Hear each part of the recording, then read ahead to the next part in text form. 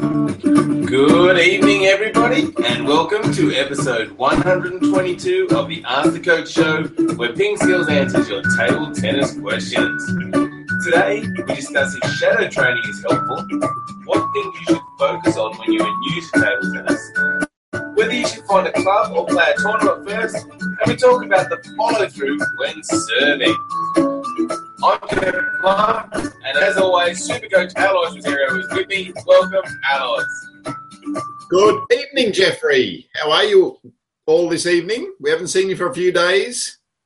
Yep, there's been a couple of days, hasn't it? But we're back, and we've got a great show lined up for everybody.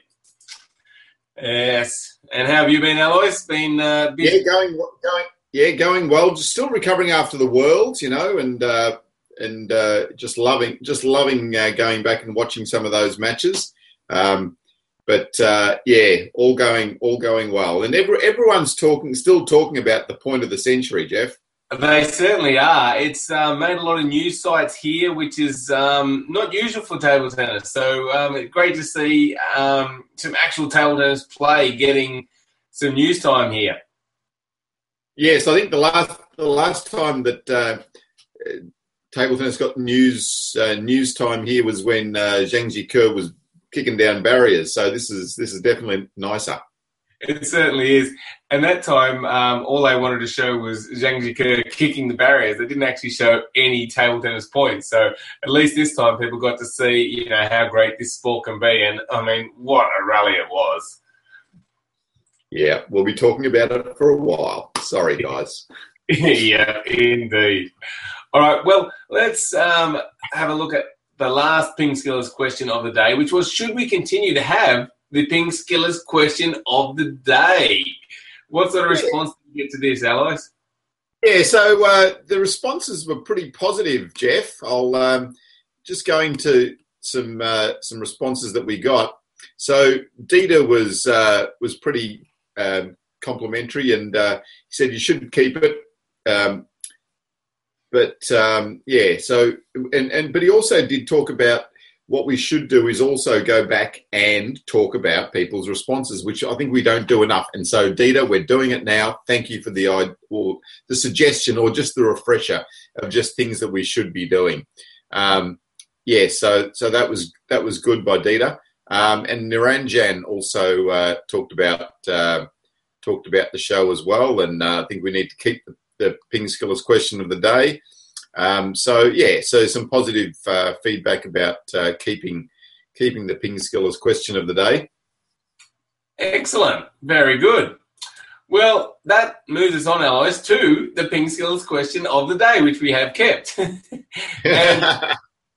the one today is, should we continue to call the show the Ask the Coach Show, or should we use another name? Now, because we've sort of been adding different segments and the show's changed a little bit from when we first started, we thought, should we rename the show or should we just stick with Ask the Coach? So we'd love to hear your thoughts. Go to pingskills.com, click on the blog link and leave your comment on the show there. We'd love to hear your thoughts. All right, Alois, that brings us up to the questions. And first up, we've got a question from Arthur. And Arthur says, good day, great show as always. I would like to know if shadow training will improve my strokes. If it will, how much time will I spend? Thank you again, Arthur from Saudi Arabia. Yes, thanks, Arthur. So Arthur's jumped on and asked the question. Shadow play can be really useful. So what shadow play is basically you don't use the ball and you don't use a table necessarily, and you just go out there and you practice your strokes and what your strokes should look like. It might be the push, or it could even be footwork movements. You're doing the footwork movements without the ball or without hitting the ball. So it can be good because instead of focusing on what the ball's doing and, whether you're hitting the ball on or off the table, you do tend to focus a little bit more just on your movement or on the stroke. So, yes, it can be useful. I mean, how long do you do it for? I think it's good if you just do it for short periods of time during the day. and maybe even just during your training or before your training, you might do a little bit of shadow play as well. It can be a good warm-up routine too. So instead of doing just jogging around or that sort of thing, is to just get there and play, 50 forehand strokes, 50 backhand strokes, and just try to get the stroke correct. I know we used to do that a little bit and do it as part of our fitness trainings. So go there and try and do 50 forehands as fast as you can, and then 50 backhands as fast as you can. So it can be useful. Yeah, interesting, Alice. I remember when I first started playing, and I wasn't training that much, and I probably didn't have access to train an awful lot. I'd probably do shadow play more often. And I guess, sometimes I do structured shadow play, and sometimes I guess you're just imagining playing and you just start doing some shadow play. But then I think once I started training more, I think I didn't really do shadow play as much because I think I was training more on the table. I mean, is that something I should have still been doing more shadow play, or is training on the table better, or what are your thoughts there? I think training on the table is definitely better. And I think in the developmental stage, perhaps shadow play can be useful, So when you're just trying to formulate your thoughts and ideas, and also just getting the body to remember or groove some strokes, I think that's where it can be really useful. It's almost a little bit like Tai Chi. In Tai Chi, all the movements are slow, and you're just going through the movements and trying to really set them in your mind. So shadow play in that way can be useful, and even just slow shadow play can really be useful as well. But as you say, once you start training more, you probably don't need it as much. Just because you're hitting table tennis ball enough, and you've grooved your stroke in general. So yeah, early on, great. Excellent. All right. Well, thanks for the question, Arthur, and hopefully that answer from Alois helps you out. All right. Sorry, Jeff. Interesting little story about shadow play. Richard Lee, who's a great New Zealand table tennis player and someone that you've actually interviewed, Jeff. I remember it was at an Olympic qualification tournament, the Oceania qualification tournament. And Richard Lee was he's a table tennis addict, he just loves table tennis. And he was sitting there on the bench in someone's corner, coaching. And he's sitting there and he's doing some shadow play, he's just sort of doing some shots to himself. And the umpire pulls out a yellow card and gives him a yellow card for coaching. So, be careful with your shadow play. There you go. Funny stuff. Well, maybe with the new rules that are coming in, soon he'll be allowed to coach, even though he wasn't really coaching between points. Yeah, and apparently you can do whatever you want. Yeah, it's going to be interesting, guys. Have you had a look at this rule? Have you had a look at this rule about coaching in between points? We've got to look at it a bit more, Jeff. I want to see go and have a look at some of the test event video from the German league. I want to see it. I want to see it in action. Maybe it works, but I'm not convinced yet. Yes, we'll have to see if we can find it in action. Anyway, let's move on to the next question from Mike. Mike says, I am new to table tennis and there is lots to think about. What is the first thing I should work on and keep in my conscious mind to make habit? Yeah, so I think the strokes are really important, and someone also mentioned, don't forget the grip. So making sure that you've got your grip right is important. Get that right to start off with, and then starting to think about the strokes. The strokes that I like to start with are the forehand counter hit and the backhand counter hit. So just developing the control of the ball and keeping the ball in play. So I think those two are probably the first for me. And then the push, and then maybe the top spin against the backspin ball. So if you go to our strokes and techniques section, we lay out our lessons on strokes and techniques in relatively good order as far as, things that you could or ways you can progress through, starting with the grip and going through the strokes from there. So go to our strokes and techniques page on at pingskills.com and take a look there, and that'll probably give you a really good rundown of an order of things that you can learn. Yeah, that's good advice, Alois. And the other thing with that is Mike sort of asked, what should I keep in my conscious mind? And I guess, would that be like the start and finish position of each stroke you're trying to learn? Yeah, I think so. I think, the things that we focus on are the start and finish position. So if you can keep those in your conscious mind, and then see how well you are doing that, the start position, you can't see my hand, start position, finish position, and then things will start to get a little bit more automatic from there. Excellent. All right. Well, thanks for the question, Mike, and hopefully that answer also helps you out. Next up, a question from Pavle, who says, I'm really interested in joining a club and entering a tournament, but it's difficult to find a club and join the same for finding a tournament to enter. So which should I do first? Should I find a club to join or find a tournament to enter? My preference would be to find a club, because by finding a club, you get really good contacts, and you'll probably find a tournament through the club. So I reckon go down or go out there, try to find a club. You'll get some training partners. You'll get to see a bigger, broader base of table tennis. And, just joining a club and maybe perhaps playing some pennant or fixtures or, weekly league type of comp is great for you as well. And I think the other thing just to mention is that you don't have to be at a certain level to join most clubs. So most clubs are designed for all levels of play. We often get questions and comments on the site about, I'm going to join a club when I get better. And I think it's almost the wrong way around. I think you join a club to get better. So first up, go and join a club. You'll find some tournaments, see the bigger picture of table tennis out there, and I think you'll really enjoy it. Yeah, absolutely. I think that's right. And I think, as you said, you don't really get a lot better until you join a club. It just opens up your mind to what's possible. As you said, you get to see all the better players. You get to practice some more. And, they will have competitions and tournaments to enter.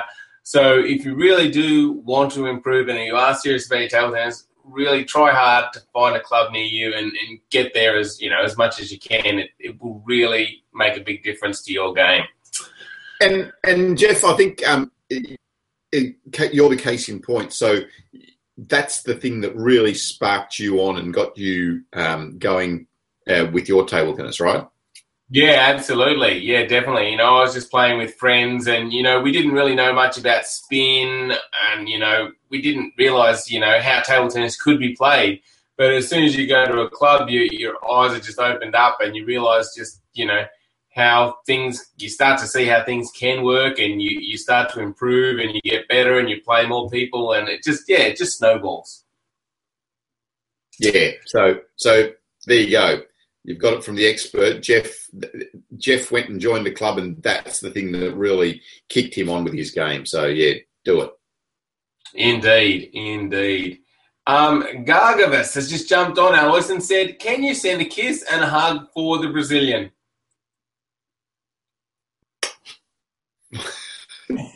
There it is. There it is. And a big hug. Yes, indeed. Yep. Well, thanks for jumping on. And if you have any table tennis questions, just ask away. Anyone can ask us a table tennis question live on the show by going to our Google Plus page. And that's at plus.google.com/pluspingskills. And there's a little Q&A app there. You just hit the Q&A button and you can type in your question and we'll answer it live on the show. So, we love it when people do that. It's always good to get some interaction. So, Jeff, so getting on and asking these questions, I reckon it's a little bit complex, but if anyone's got some tips or hints on how they have got on there, so Gargavas and certainly Brocky's been on there a few times. If they have some suggestions or just simple points that we can write down for people to get on and ask questions, that'd be really good to hear as well. Yeah, good point. Good point. Indeed. So, yeah, if you think there's an easy way to explain it for people, how they can do it, let us know. And everybody watching, make sure you check out pingskills.com, our website. We've got lots of great videos there. You can sign up for our free newsletter where we send out weekly tips to help you improve. Plus, you can also check out our premium membership. We've got different options for premium membership. You can be a monthly member, quarterly, or a yearly member, and they have different advantages, which you can check out on the site. But the big thing about the premium membership is access to our premium videos. You can get access to our Serving Secrets course, our Receiving Secrets course, our 52-week training plan.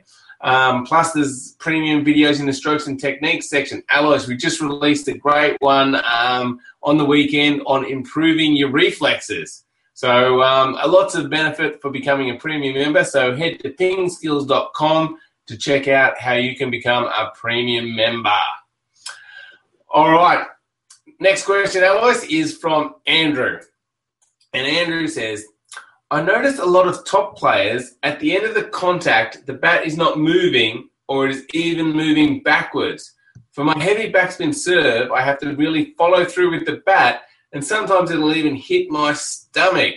So what's going on here, Alois? Why does it look like the bat's not moving, or that when Andrew has to really follow through to get some heavy backspin? Yeah, so Andrew, the key with serving and serving well is the snapping of the wrist. So really coming through fast. So we talk a lot about the motion of the serve and the motion of the bat, and the real key then is to just get that to come through as fast as you possibly can.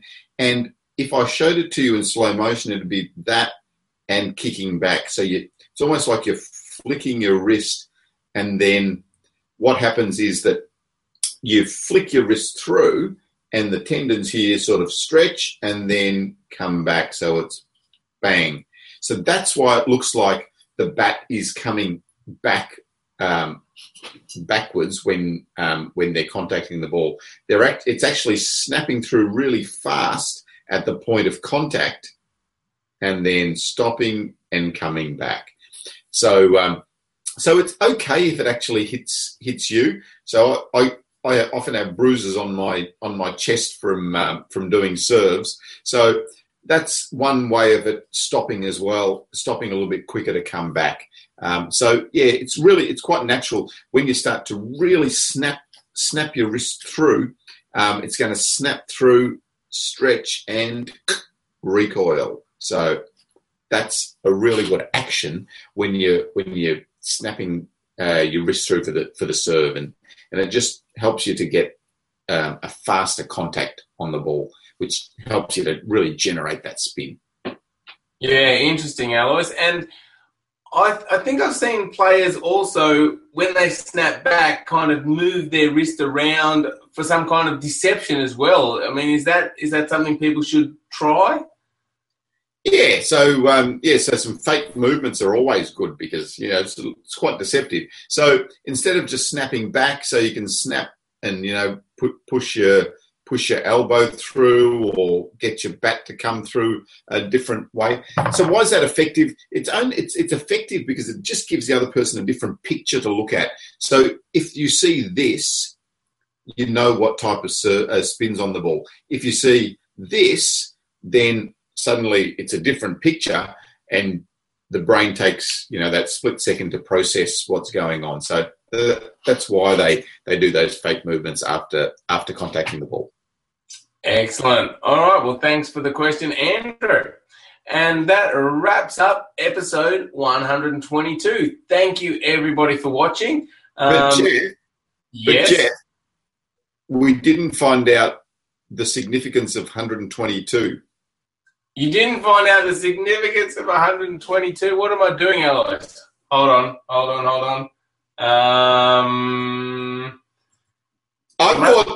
I thought all of this was just in your head, Jeffrey. Are you Googling us? Maybe not. I'm just trying to think up what is, 122. Mate, guys, it looks a lot like he's on the Google machine. What do you think? 122 is not that great. Like it's not a prime number. It's an even number. Yeah. There's not that much about it, really. Really? 122. I reckon every show should be called Show 122 then. All right, I'm gonna find out an interesting thing about 123 for next show. Wow, great! Looking forward to it. Jeff. And we do have some mathematicians that watch the show. So if you guys have got anything interesting about 122 that I didn't know about, let me know, and I'll mention it in show 123. So let us know why 122 is so interesting. I have a feeling that the Dieter, our man Dieter, that gets on and puts some comments, I think he might be a bit of a mathematician. So, yeah. All right, Dieter, help me out. Let me know what's interesting about 122. Yeah, can hardly wait. Be so exciting. All right, thanks, everybody. Thanks for watching, and thanks for all your words of wisdom, Alois. Thank you, Jeffrey. We will see you all tomorrow night, folks. See you tomorrow. Bye.